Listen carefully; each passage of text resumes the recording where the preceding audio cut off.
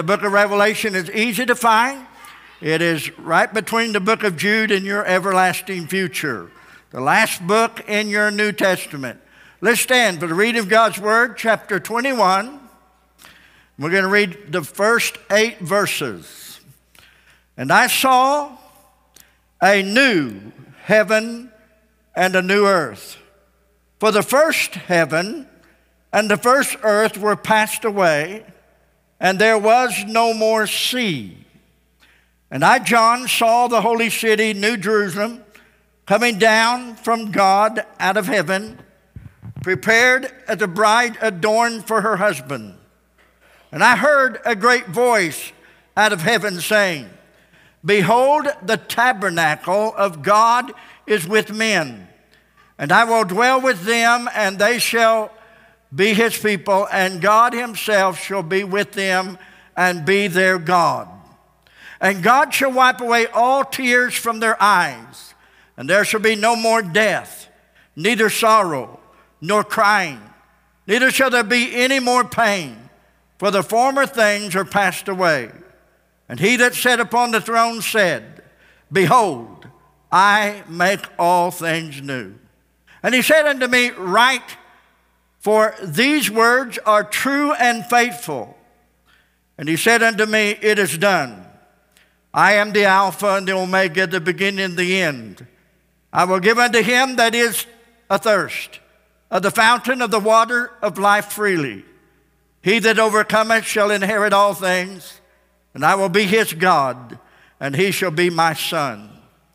But the fearful, and the unbelieving, and the abominable, and the murderers, and whoremongers, and sorcerers, and idolaters, and all liars shall have their part in the lake which burneth with fire and brimstone, which is the second death. I want to use for a subject this morning an introduction to the new world. You may be seated. In this chapter 21, the first 8 verses gives us an introduction to a new earth, a new heaven that God is going to create. I'll ask a couple of questions. How did this planet get here that we live on today? In the beginning, God created. God made this earth in which we live on today. How did you get here? You were born. You were born because of the miracle birthing power of God Almighty. You were conceived, brought forth by the hand of God in a very wonderful, majestic way called being born into the world. Now, would you agree that planet Earth is material? Land mass, trees and grass. Would you agree that also planet Earth is spiritual? Yeah, I'm spiritual. Now, don't look at my land mass. But this spiritual guy lives inside of this land mass. No remarks out of you today. But the world is spiritual. There's fear, there's anger, there's hate, which is all negative spirits. There are demon spirits. There are angels that visit us. There's the spirit of man. There's the spirit of God. So this creation is not only material, but also spiritual. Now I want you to hang on to that just a little bit, because God says, I'm going to create or make a new heaven and a new earth. In other words, this place we live today one day will cease to be. In fact, Jesus Christ said in Matthew 24, verse 35, heaven and earth shall pass away. Now, most of you know that verse but my words shall not pass away. But let's just look at the first phrase. Matthew 24, verse 35. Heaven and earth shall what? Pass away. We read in the 19th chapter at the great white throne judgment that heaven and earth fled away. We read in 1 Peter chapter 3 that the earth and the heavens exploded with fervent heat and the earth dissolved and melted away. We read in the scriptures where this earth will literally be disintegrated, and we will be suspended in the mind, the heart, the keeping of God, well, God makes a new heaven and a new earth. This new heaven and new earth will both be spiritual and material. The material won't be like the material we know today, but nonetheless, it will be a literal earth, a literal planet, a literal city, a literal heaven. Heaven is not floating around in flour sacks up in heaven trying to sprout wings. Heaven is not just some state of mind somewhere out in outer space. Heaven is a place. God sits on a literal throne. Heaven is a place where God dwells. And one day God will create a new heaven and a new earth, and it will be a literal place. Are you following me? Anyone that tries to spiritualize all of this. Now, there are preachers that tried to spiritualize the new city, Jerusalem. And they said, well, it's just a picture of the church. It's all spiritualized. I'm here to tell you there'll be a literal city come down out of heaven as a bride adorned for a husband. Jesus spoke of it in John 14, verse 1. Let not your heart be troubled. You believe in God, believe also in me. For in my Father's house are many mansions. I go to prepare a place for you. If I go to prepare a place for you, I will come again and receive you unto myself, that where I am, there you may be also. So we know in chapter 21 and 22 of Revelation that John saw a city coming down out of heaven, beautiful, like a bride adorned for her husband. We're going to talk about that city probably next Sunday morning.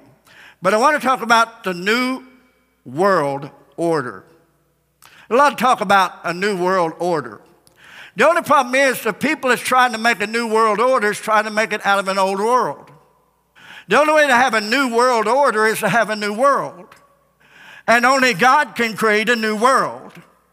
Only God can remove the ungodly. Only God can take care of the wickedness. Only God can purge and melt the heavens with fervent heat, purge out the germs, purge out the diseases, purge out the demons, put the false prophet and the beast in the lake of fire, put the devil in the lake of fire, put all the demons in their place, judge the ungodly, put them away, and begin with a new heaven and a new earth. Only God can do that. And that's truly going to be a new world order. Now, I want you to notice in Isaiah chapter 65, Isaiah spoke of this new world. Those old prophets were pretty spiritual, wasn't they? They could hear from God in incredible ways. Verse 17, by the way, Isaiah is the one who preached the birth of Jesus, being he would come as a virgin, through a virgin. And Isaiah is the one that talked about how Jesus would be crucified and how Jesus would come and he would rule all nations with a rod of iron. Isaiah's the one that talked about Jesus Christ would come. He would be called Emmanuel, God with us. Isaiah's the one that talked about the fact that when Jesus Christ comes, the government should be upon his shoulders, speaking of the millennial reign and the reign of Christ, Counselor, Almighty God. Isaiah shared all those things. But notice what Isaiah said. He shoots over into our future. Isaiah goes way into our future. And here's what he says. For behold, I create a new heaven and a new earth. The former shall be remembered, shall not be remembered, nor come into mind. But be ye glad and rejoice forever in that which I create. For behold, I create Jerusalem a rejoicing, and her people a joy. And I will rejoice in Jerusalem and joy in my people, and the voice of weeping shall be no more heard in her, nor the voice of crying. Notice that Isaiah literally went ahead in our future and said there's coming a new heaven and a new earth. Now, we're looking at a new heaven and a new earth. Remember, I told you, if you think it's just spiritual, remember that the world we live in now is also spiritual and material. And when God creates a new heaven and a new earth, it also will be for a lack of understanding, material, but not like we know of material. And it will be a substance, but not like we know of substance. And it will be extremely spiritual. A new heaven and a new earth. This new heaven and new earth is an incredible place. In fact, it's so incredible that John found it necessary to talk about what was not going to be there than what was going to be there. John's mind was absolutely, John the Revelator's mind was absolutely blown away. Eye has not seen, ear has not heard, neither has it entered into the heart of man what God has ready and preserved and reserved for you and I. And so John tried, and because he tried to express, we got a book of Revelation that sometimes we have to really pray and seek the Lord to understand its true meaning. Now, I want you to understand that this world will pass away, as Jesus Christ said. Heaven and earth shall pass away. That's just plain, that's just the way it is. Heaven and earth shall pass away. We know that 1 Peter chapter 3, it will melt away. God will burn it. It will be literally consumed with fire. Demons will be put into fire. The devil will be put into fire. Wickedness will be put into fire. All those that are not born again will be put into fire. Everything will be removed, so no trace of any smut, dirt, or wicked spirits will be in this new heaven and this new earth. Woo! No more germs. No more smut. No more dirty defilement. No more greed. No more wickedness will be in this new heaven and this new earth. Boy, that ought to make you shout. Well, if I want, how many believe that this new earth and new heaven sounds good? Would you agree it sounds good? It sounds so good that I want to go. It sounds so good that I want to make sure that I go. So I have to look back, how did I get where I'm at now? I'm on planet Earth. God made this planet. It's material, it's spiritual. God came here as in His Son Jesus Christ. How did I get here before? I got here through being born into this planet. I was born here. That makes me an earthling. I am born again. That makes me a Christian. Now, if I'm going to get off this planet alive, I've got to be more than just born here. I've got to be born from above there.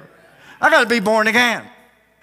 And if I'm born again, then the second death has no power over me. The lake of fire, second death, has no power over me because I've been born again. So the only way to get from this world into the new earth and the new heaven is to be born again, purchased by the blood of Jesus Christ, changed by the power of God, and resurrected in the likeness of Jesus Christ. That's the only way I can get to the new earth.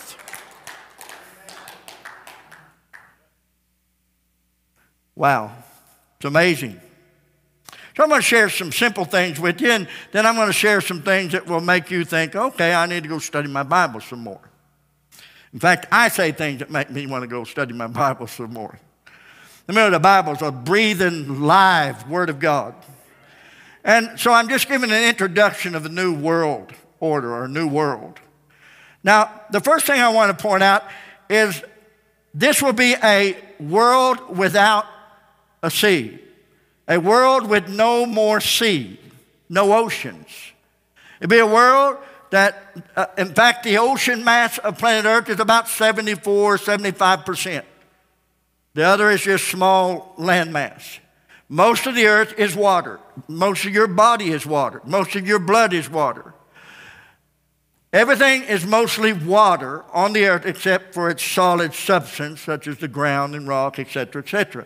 But the earth is covered with 74, 75% water. That only leaves about a 25%, 26% land mass. And we live on the land mass. Some folks would like to live on the water, and those who love the sea or love the ocean, they like to go down to the ocean, lay out there on the sand and get a suntan. You're not going to do that in the new world. because there won't be no ocean to go down to the seashore and lay out and get a suntan. You say, well, can't we still get a suntan? The Bible says there'll be no need for the moon or the sun. That the Lamb of God will be the light of the world, will be the light of the new earth and the light of the city. For the Lamb of God will be in the city. So I guess if you're going to get a suntan, you'll have to get a S-O-N, Jesus tan. Woo! Amen? And so when you look about the sea, storms, and of course, most of our oxygen level comes from the oceans, by the plankton. And by the plankton, there's most of the oxygen level is through the sea. When I was growing up in school, they explained to me that the earth could not exist, nor could life exist without the ocean. That everything works together in harmony to produce a delicate balance of life on planet Earth. Yet, John said this new earth will have no ocean, no sea, meaning that the life must come from some other source. Oxygen, if there is oxygen, I would assume there will be oxygen. I don't know what kind of oxygen, but I will. And you say, well, it'll just be spirit. Well, once again, we live in a planet that's spirit and land mass. Oxygen is mostly water. And I'm not saying that in the new heaven there won't be water. There will be water, but it won't be oceans. It will be lakes and rivers and streams. In fact, it will all come from the new city, Jerusalem. All the water will come from the throne of God. It's called the pure river of life.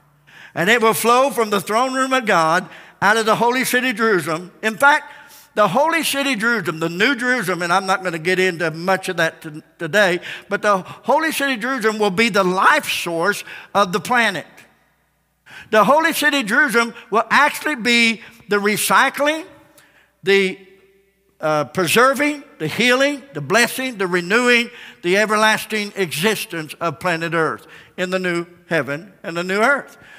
Jerusalem will be, the Lamb will be the earth's light. I will assume that the Lamb, who is Jesus, taking the place of the Son, I will assume that he will regulate the temperature. And someone's sitting in this room right now saying, well, bless God, he ain't now. It's hot in here. And it's cold out there. But I'm sure that the planet will be regulated at a certain temperature year-round in the new earth. Now, someone say, well, who lives in the holy city, Jerusalem? Well, I'm convinced that the holy city, Jerusalem is not just going to be an apartment complex jam-packed full of born-again Christians. I believe there'll be merchants there. I believe there'll be many things in this city. Yes, many people will live in that city. Now, I'm not going to go there. We'll go there next Sunday morning. But I want to just point out that there'll be no more sea, no more storms, no more tsunamis, no more earthquakes, no more devastation, no more starvation, no more. It'll be a brand new world. Number two, the world, it will be a world with a life-giving city. Notice in verse 2, and I, John, saw a holy city, New Jerusalem, coming down from God out of heaven, prepared as a bride adorned for her husband. Okay, I am going to go there a little bit on this city. A world with a life-giving city. In other words, the city is the very thing that gives life. You say, will there be a sun and a moon? I don't know. It says I have no need for it. But sometimes I got some things in my life I have no need for, but they're there. So, I don't know whether it will be there or not. The sun may not be there, but it didn't have to be. The moon may be there, it may not be, but it doesn't have to be, because Jesus will be the light in the nighttime. He'll be the light in the daytime. There'll be no night there. Jesus Christ will be the light, the Lamb, the light of that city. And that city will be the light of the earth. That city will produce water to the earth. That city will produce produce to the earth.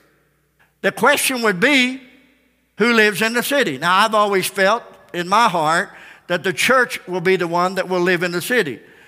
Now, some would argue that because I understand the city is for everyone. I know Abraham, who looked for a city which had foundations, whose builder and maker is God. Abraham was the father of the Jews, but he's also the father of the Gentiles. We've been grafted in as a church because of Abraham. And through Abraham, we received the promised son, who was not Isaac, but actually Jesus Christ, who brought us and birthed us in. And so when we think about it, I guess the thing that throws me is the city's coming down as a bride adorned for her husband. Well, the bride of the husband, the bride of Jesus, is the church.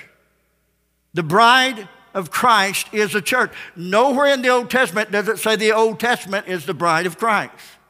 Nowhere in the Old Testament does it say the church is, that the Old Testament is the bride of God. In fact, the Old Testament saints was the wife of God.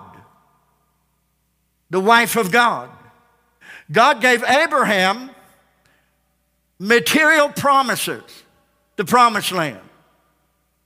But God gave those of us that have been grafted into the true olive tree, through Abraham, God gave us spiritual promises and promises in heavenly places. So the church has a spiritual promise. We receive physical promise as well, but the Jews were offered a material promise. I guess the question I would ask is this: if there's going to be a new heaven and a new earth, which there is, and there's going to be a new earth, pray tell me who's going to live there. We know in the 22nd chapter, all the nations will come to the city of Jerusalem to do business at the 12 gates of the holy city. So I don't know whether there'll be a mixture of different ones that live on planet Earth, or whether it will be a Jewish promise. I don't know. But I know this: God has always promised the Old Testament saints earthly promises, material promises, landmass, blessings. And He has promised this church heavenly blessings in heavenly places. And so we need to understand, though maybe there'll be others that will live in the holy city of Jerusalem other than the church. I guess what throws me is it says in verse 2 that the holy city is coming down as a bride adorned for her husband. So the only way I can get away from the fact that the church isn't going to live there is this: if He's just given a description of the holy city of Jerusalem, and He's just saying it's as beautiful as a bride. Now, if it's just a description, then I'm wrong in the assumption that the church will be the only ones living there, if it's just a description. But if it's a wedding gift to the bride, the church, then the church will have control of that city. Abraham, you say, well, what about the 12 gates of pearl with the names of the tribes on them? 3 in the north, 3 in the south, 3 in the east, 3 in the west, as they lined up in. Well, that's true. The names of the Old Testament tribes will be on each name on a gate, 12 gates on each corner of the city. But we also have to understand the foundation was the names of the apostles. We got to remove Judas because he's not going to be written on one of the foundations of the city of Jerusalem. So most people think, well, that's probably Apostle Paul. If it's not Apostle Paul, it's Matthias, the one that took Judas's place. But the 12 apostles will be on those 12 tribes of Jerusalem. Now, I already said enough to get you fuming and wondering, but let me just say that this city will be giving life to planet Earth, because the Lamb will be there, and He will distribute the light, the water. If you can picture this, the holy city of Jerusalem, I don't think it's going to set on the earth. I think it's going to hover above it. The holy city of Jerusalem is 1,500 miles in a cube. 1,500 miles east, 1,500 miles west, east and west, 1,500 miles north and south, and 1,500 miles straight down and 1,500 miles straight up, a cube. It's one big city. Did you know that's over half the size of the United States on ground level? That's big. That's almost the size of the moon. So I'm assuming that this, and it is just an assumption, but I'm assuming that this new city, Jerusalem, will hover over the planet like a great supernatural satellite, distributing the blessing to planet Earth, distributing life to planet Earth. Or maybe I ought to reverse that and say, no. The holy city, Jerusalem, it's the planet Earth that's the satellite yielding to the holy city. I don't know which way it'll be, but I know this: if the holy city's not there, the earth ain't going to survive. So God is going to make a new heaven and a new earth. It'll be a world with life. It'll be a world with pure God. How many like to be in a world that's just pure God? Everything's just pure God. Look at verse 3. Verse 3 says, "And I heard a great voice out of heaven saying, Behold, the tabernacle of God is with men, and he will dwell with them, and they shall be his people, and God himself shall be with them and be their God." It's going to be a place of just pure God. I love that phrase, pure God. Amen? Pure God. That's what the new earth and the new heaven is going to have. Pure God. Just God. And if there's pure God, there's no room for impurity, anything. Pure God. Isn't that beautiful? It'll be a world with only life and joy. A world with only life and joy. This is the new heaven and new earth. Let me bring out some things. Someone would ask, well, what will our bodies be like? Well, they'll be like a glorified, resurrected Jesus, what they'll be like. But anyway, that's a very shallow definition, but the truth is we will have bodies likened unto Jesus Christ. The Scripture says we will, and they'll be glorified. How old will we be? How old? In heaven? You say, well, there's no time in heaven. Well, wait a minute. Chapter 22 says the tree of life yields each month. So there's got to be some type of timetry there, if timetry is a word. And so the trees yield their leaves for the healing of the nations. Chapter 22, it talks about the tree of life yielding fruit, a different kind of fruit each month. So that tells me there's a little bit of time. So how old will we be? And of course, I realize that that's a misnomer. We won't be old because we don't get old and we don't digress or aggress any direction. But God's got to build us somewhere in the place where we will be a certain stature. Now, the Jewish people believe that Adam, when he was created, was 30 years old. They still believe that today. And I realize this is just a generic term, universal thought, that it's going to be 30 years old. We know that Jesus started his ministry at 30 years old. We know that King David started his kingship as 30 years old. We know that Saul became king at 30 years old. See? So we got a consistency. In the 4th chapter, I wrote it down here. Let me look here. I think it's the 4th chapter of Numbers or Deuteronomy. Numbers chapter 4. In the 4th chapter, the priests began their priestly work at 30 years old. They were instructed to retire or not be priests at 50 years old. Well, if that's true, I'm 19 years past retirement.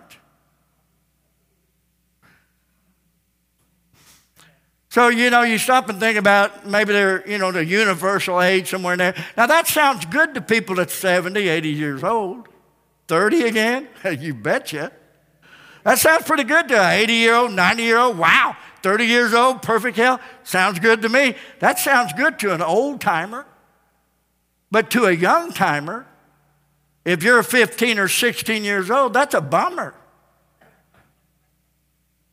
Hello?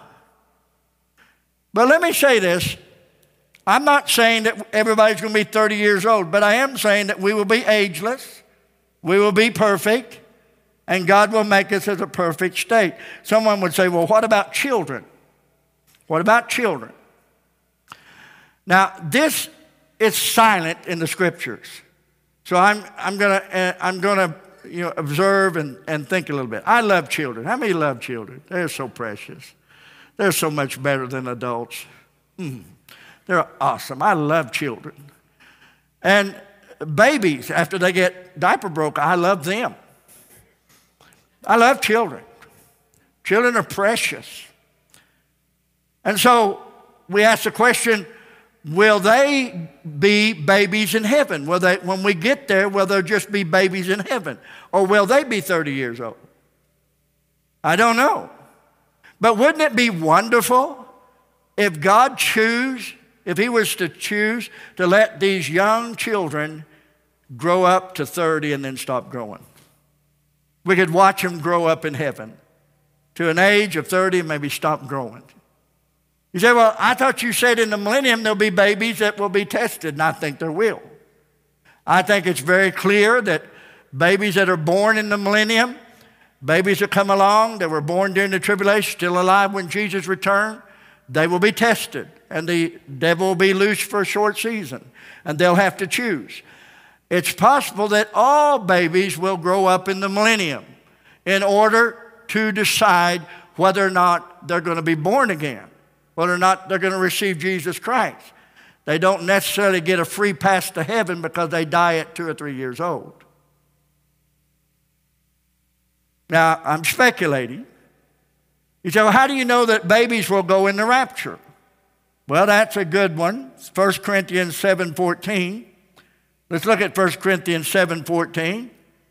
And 1 Corinthians 7:14, a lot of Corinth talks about the coming of the Lord, about the things of the Lord, the sanctification, how we have a relationship with our Master, Jesus Christ. Verse 14, for the unbelieving husband is sanctified by the believing wife. What that means is an unbelieving husband, God has promised to draw them, convict them through the believing wife. If that wife will live such a life that she should live, God will use that Christian life to draw her unbelieving husband to be saved. In other words, they'll be set apart to be saved. Then it says, and the unbelieving wife is sanctified by the husband. Same ordeal. The unbelieving wife is sanctified by the husband. In other words, if the husband will live right, live for God, honor God, then the wife will have an opportunity.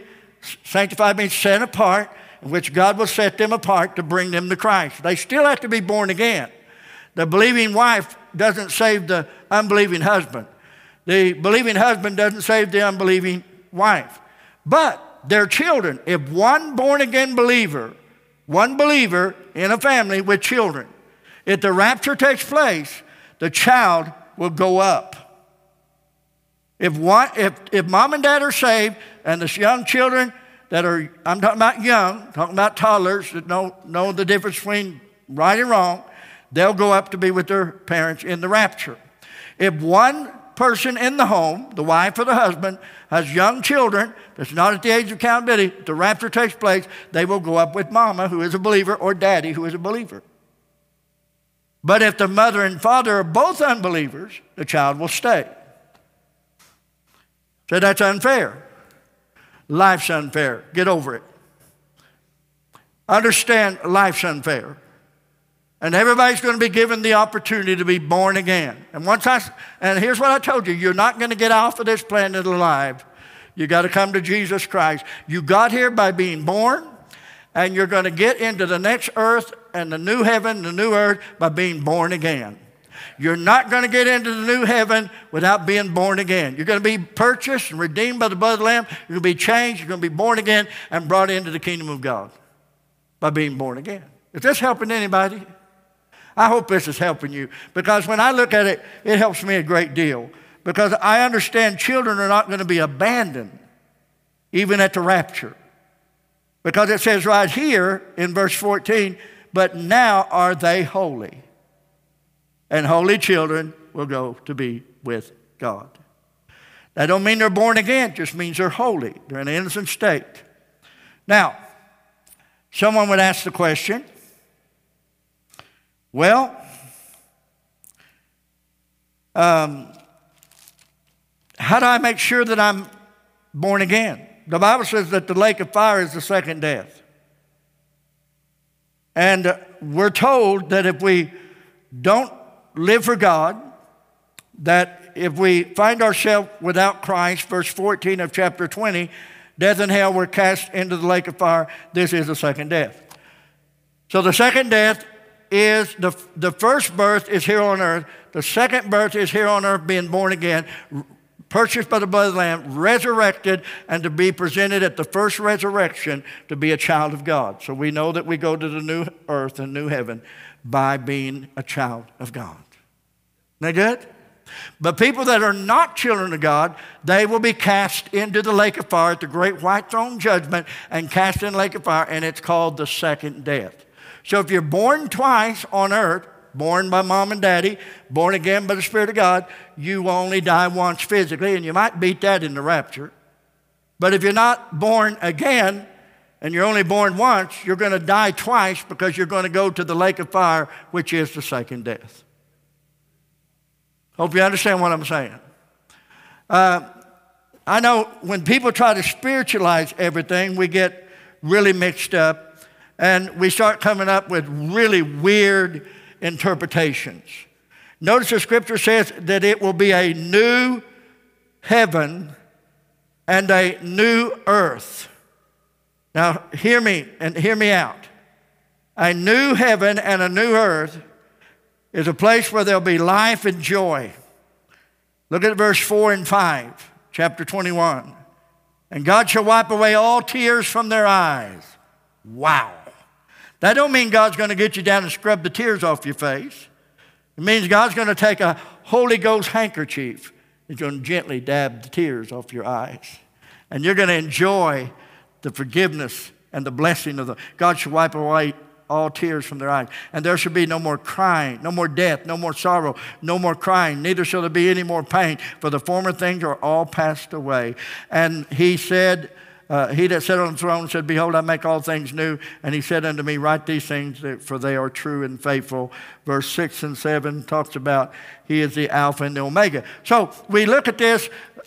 John is explaining the new earth and the new heaven by negatives. He said, no more tears, no more pain, no more death, no more hell, no more destruction, no more storms, no more sea, no more iniquity, no more smut, no more unbelief, nothing. It'll be pure. No more. Hell will be destroyed. Death will be destroyed. Sickness will be destroyed. Pain will be destroyed. It will be a new world order, a new earth in which there is no graveyards, there is no fire trucks, there is no ambulances, and there are no hospitals. A world that's without sickness and disease, a world that's pure God. That's what we're talking about. Amen. Hello. I have people ask me this question, well, what about, how can I be happy in heaven? How can God remove, there's no more fear, no more pain, no more grave, no more wickedness, no more sin. And someone would ask the question, well, how could I be happy in heaven if I knew my loved ones were not there? Now, someone said there's 3 surprises when you get to heaven. Number 1, that person you thought for sure would be there's not there. Number 2, that person that you thought for sure wouldn't be there is there. And the 3rd surprise is you're there. You made it. Now, let's look at this just for a minute. How can I be happy if I know that I have a loved one in hell? And it's not hell here, it's the lake of fire. Because hell's destroyed.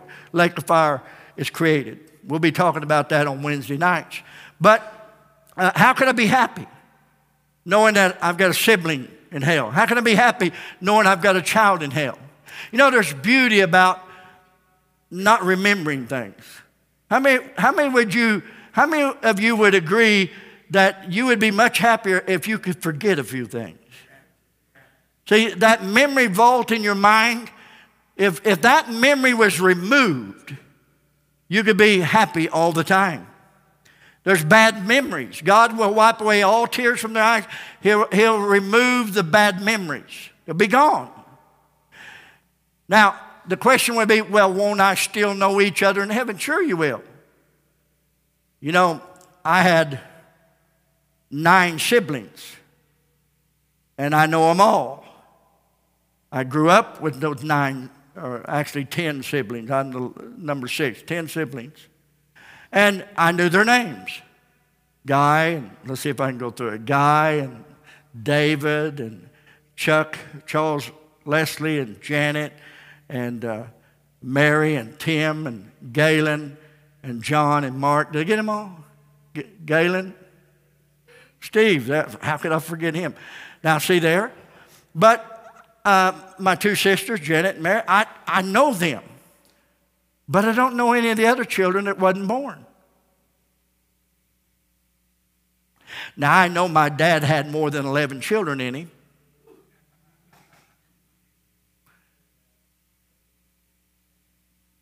That's why it was a sin in the Old Testament to spill your seed on the ground. See, God doesn't just see the children that you have. He sees the children of the loins. That takes an abortion under a whole new light. So I don't know any of the children that mom and dad didn't have. I only know the children that mom and dad did have.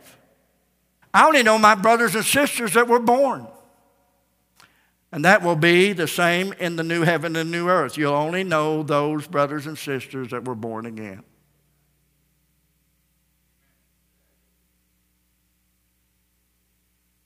That's beautiful, isn't it?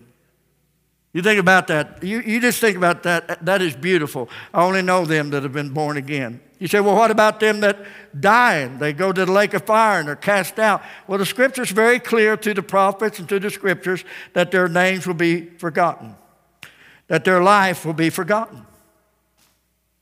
Their life, their names will be forgotten.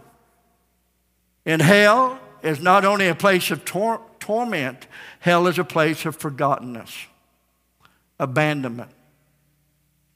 No one will know you're there. They may know you're there now, but no one will know you're there. Once we go to heaven, it is a new heaven and a new earth, and there is no place for sadness, sorrow. No one will know you're there. Now that makes, that's one reason not to go to hell. Who wants to go to hell and be forgotten? On the top of it, pain and sorrow and agony forever and ever and ever in the lake of fire. The last time I was in a place this quiet, it was at a dentist waiting room.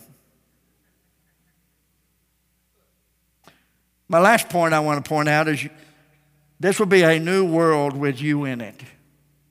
How many of you would like to be in this new world? I want to be in it. How about you? I want to be in it. Notice 6. And God said unto me, it is done. I am Alpha and Omega, the beginning and the end. I will give unto him that is athirst of the fountain of water of life freely. He that overcometh shall inherit all things. Someone says, well, there you go. You got to work your way to heaven. No, the Bible says, whatsoever is born of God overcometh the world, and this is the victory of him that overcometh, even our faith in Jesus Christ. So we overcome by the blood of the Lamb, according to Revelation chapter 12. We don't overcome by our works or our good deeds. We overcome by the blood of the Lamb. Now, notice this, he that overcometh shall inherit all things, and I will be his God, and he shall be my son. But the fearful, here it is, but the fearful, the unbelieving, the abominable, the murderers, the whoremongers, the sorcerers, the idolaters, all liars shall have their part in the lake which burneth with fire and brimstone, which is what? The second death. Now, verse 8 is not describing all sins. Verse 8 is describing the sin habits of the lost world. It's not giving all the list of sins, but it's describing the habits, the overall lifestyle of the world. Fearful, afraid to receive Christ. Fearful, afraid to live for God. Fearful, afraid, they'll lose things if they come to Christ. Unbelieving, don't want to believe in God. Abominable, murderers, whoremongers, sorcerers, meaning in drug addiction and drug abuse, and also magic and sorcery, and idolaters, and all liars shall have their part in the lake of fire. People who live a life of lying. Now, the Lord told me late last night, about 3 in the morning, the Lord spoke to me and said, I want you to stop right there. And I want you to say to everybody in this room, are you sure that you're ready for the new heaven and the new earth? Have you been born again? Have you been redeemed by the blood of Jesus Christ? Heaven is a prepared place for a prepared people. Hell is a prepared place for an unprepared people. And so my question is, do you know that one day you will live in this new heaven and this new earth? Because you are not just a physical life trying to get pleasure or trying to get by or trying to go through this world of despair. Do you know that you are a spiritual person, a real spiritual person, a born again? I don't mean spiritual, bless God, I believe in God. You know, I saw a feather come out of the tree, meaning I'm blessed. Well, you're spiritual, but you're also an idiot. Wrong kind of spirit. Being spiritual is being born of the Spirit of God. Being lit by God's Spirit, for the Spirit of man is the candle of the Lord. Being lit by the fire of God. And so being spiritual is to be born again, birthed into a new family. New siblings, new brothers and sisters in Christ. New life, new vision, new breath, new strength, new vision, new desires. Have you been born again? See, my question would be this. Do you think you're going to heaven just because you're a pretty good person? Wrong answer. Do you think you're going to heaven because you felt something? Wrong answer. I ate too much bacon one day. I felt something. In fact, I got into Mama's refrigerator and I wrote a story about it. I got into a big chocolate bar. It said X-Lax, extra strength. I ate it all. And I felt something. I really felt something. I mean, I had the goes all night. But that didn't make me a good little boy. It made me a miserable, bad little boy. But you may be, well, I believe in God. That's not good enough. You sit in this room saying, well, I believe in God. That is not good enough. James says, you believe in God, thou doest well. You believe in one God, thou doest well. But remember, the devil believes there's one God and he trembles. It's not good enough for you to say, well, I believe in God. It's not good enough to say, well, I'm a good person. You have got to personally receive, personally experience the new birth. God has to draw you. God has to convict you. You've got to deal with your sins. You've got to come to Christ. You've got to confess you're wrong. You've got to ask God to come in your life. You've got to repent, turn to your Lord and Savior Jesus Christ. You've got to believe that God expects righteousness out of you. You've got to believe that your sins have separated you from God. You've got to believe that you need a new birth, a new heaven, and a new earth that you can only enjoy by a new birth. You've got to believe that Jesus Christ is God's gift for the sins of the world and that Jesus Christ came to earth. You've got to believe that he wasn't just a good teacher. He wasn't just a good man. He wasn't just a good miracle worker. He is God. You've got to believe that Jesus Christ is the Son of God. And you've got to know that he died on the cross of Calvary for you. He was put in a grave and he rose again from the grave, proving that he was God. And he rose again from the grave and ascended back to the Father, sat down at the right hand of God. And Jesus Christ says from that throne to John on the Isle of Patmos, behold, I make all things new. And until God makes you new, you're not going to the new earth and the new heaven. Amen? You say, well, I was made new, but there's things happening. Well, I bought a car new one time and things happened. So just because you're made new doesn't mean your outward man doesn't perish. Day by day, your outward man perishes. But inside of you, if you've been made new, your inward man or inward woman is renewed every day by the Spirit of God. That's what you got to have. Amen? So, the Lord told me to say this, and I'm going to say it very clearly. If you don't know that you have been born again, you say, well, I believe in Jesus, I believe He died, I believe He rose again. That's not good enough either. You've got to confess Him before men. Well, I do, but that's still not good enough. You've got to experience a touch of God, a change in your life, a birth. And if you haven't received that, I want to encourage you today. We've got several minutes left on the clock before noon. I don't know if you have that long. I don't know if I have that long. But the Lord could come while we're getting ready. But my question would be, if you're not born again, you don't know for sure. I'd like for you to come to the front today. You're not coming to me. You're not coming to a wooden altar. You're coming to Jesus Christ.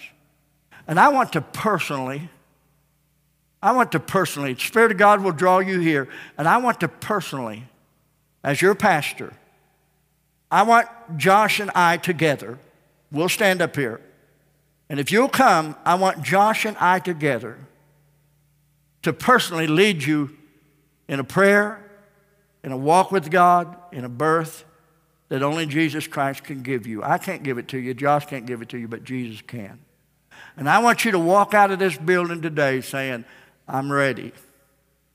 I'm ready for the rapture. I'm ready for the new heaven and the new earth. I'm ready. I want you to be able to walk out of here and say, I've done what I can do. Now it's left up to God to do what I can't do. You provide the sinner, God provides the Savior. You do what you can do, God will do what you can't do. I'm not going to lead you in a parrot prayer, but I'm going to ask you to come up here and say, today I am publicly confessing Jesus as my Lord, and I'm turning to Christ as my Savior, and I'm going to receive this birth from God because I feel the Spirit of God today is calling me to do that. Now, I know He is because He told me this morning really early, He will. And if He told me He will, then He is. And this is your lucky day. Actually, this is your blessed day, no luck. This is your blessed day. God's going to make it easy for you if you'll just respond and say, God, I'm going to do what I have to do. Now you say, well, preacher, how do I know I get saved when you come up here and I confess the Lord's my life? Well, I'm convinced that if you don't get everything you need, God will get you down with a wash rag, scrub you up on the way home. I'm convinced once you make that decision, God's going to deal with you and bring you to that place of conversion. But this is the starting place. A real heaven, a real earth is coming. And I don't so much like this real earth because it's got too much phony stuff in it. I want to go for the real new earth and new heaven. So we're not going to give a song of invitation. Josh and I are going to come up here and we're going to give you the chance in the silence to say, I want to make sure. Now, if you need healing, this is not for you. We're going to pray for your healing. We can do that later. But if you come up here, it's not for you to get blessed. If you come up here, it is walking up here to say, look, I want to know for sure I'm a child of God. If everybody in this room stays in their seat, then my hands are clean. There's no blood on my hands. But we're not going to have any music today. in the altar call. We're just going to put you on a spot, and you're going to have to say, okay, I believe the Scripture. Whosoever will deny Jesus before men, God will deny him before his Father in heaven.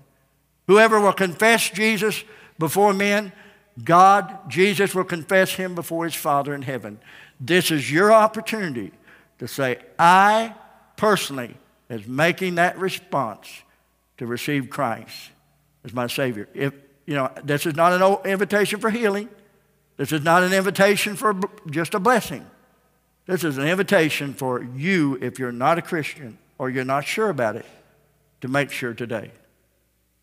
So what are you doing? I'm doing everything I can in my power to make sure this sweet flock goes to heaven. Doing everything in my power to make sure everybody's ready. I'd be slacking my doings if I didn't make sure that everybody in this house. And you say, well, I went to the altar because I felt something. That's not good enough. You need to know something. You need to know that you specially made that choice, and God approved your choice across his desk. That's what it's all about. Amen? And then if you walk out of here this morning without being sure that you're born again, I've done my job as a pastor. Your associate pastor's done his job as an associate pastor. I've done my job. If you leave this building without knowing for sure you're going to heaven, without knowing for sure you've been born again, then I'm free of any judgment against me. It's all on you. So, oh, preacher, you're usually not this vocal. Yes, I am. I'm just vocaling something different you ain't heard for a little bit. Oh, preacher, you're putting me on a spot. Not as bad as you'll be if you say no to Jesus Christ. We're going to have an invitation. I want the saints of God in this house to pray. And if you've not been for sure, Josh and I will meet you at this altar, just in the quiet. I want you to pray. And we're going to invite you to come right now. Stand with me. All the saints of God pray. I'm going to come down here, and I'm going to invite you. Josh is going to come up here with me, and we're going to make sure when you leave this building, you have done what you can, and God will do what you can't. Come on, step out right now. Step out right now. Make sure.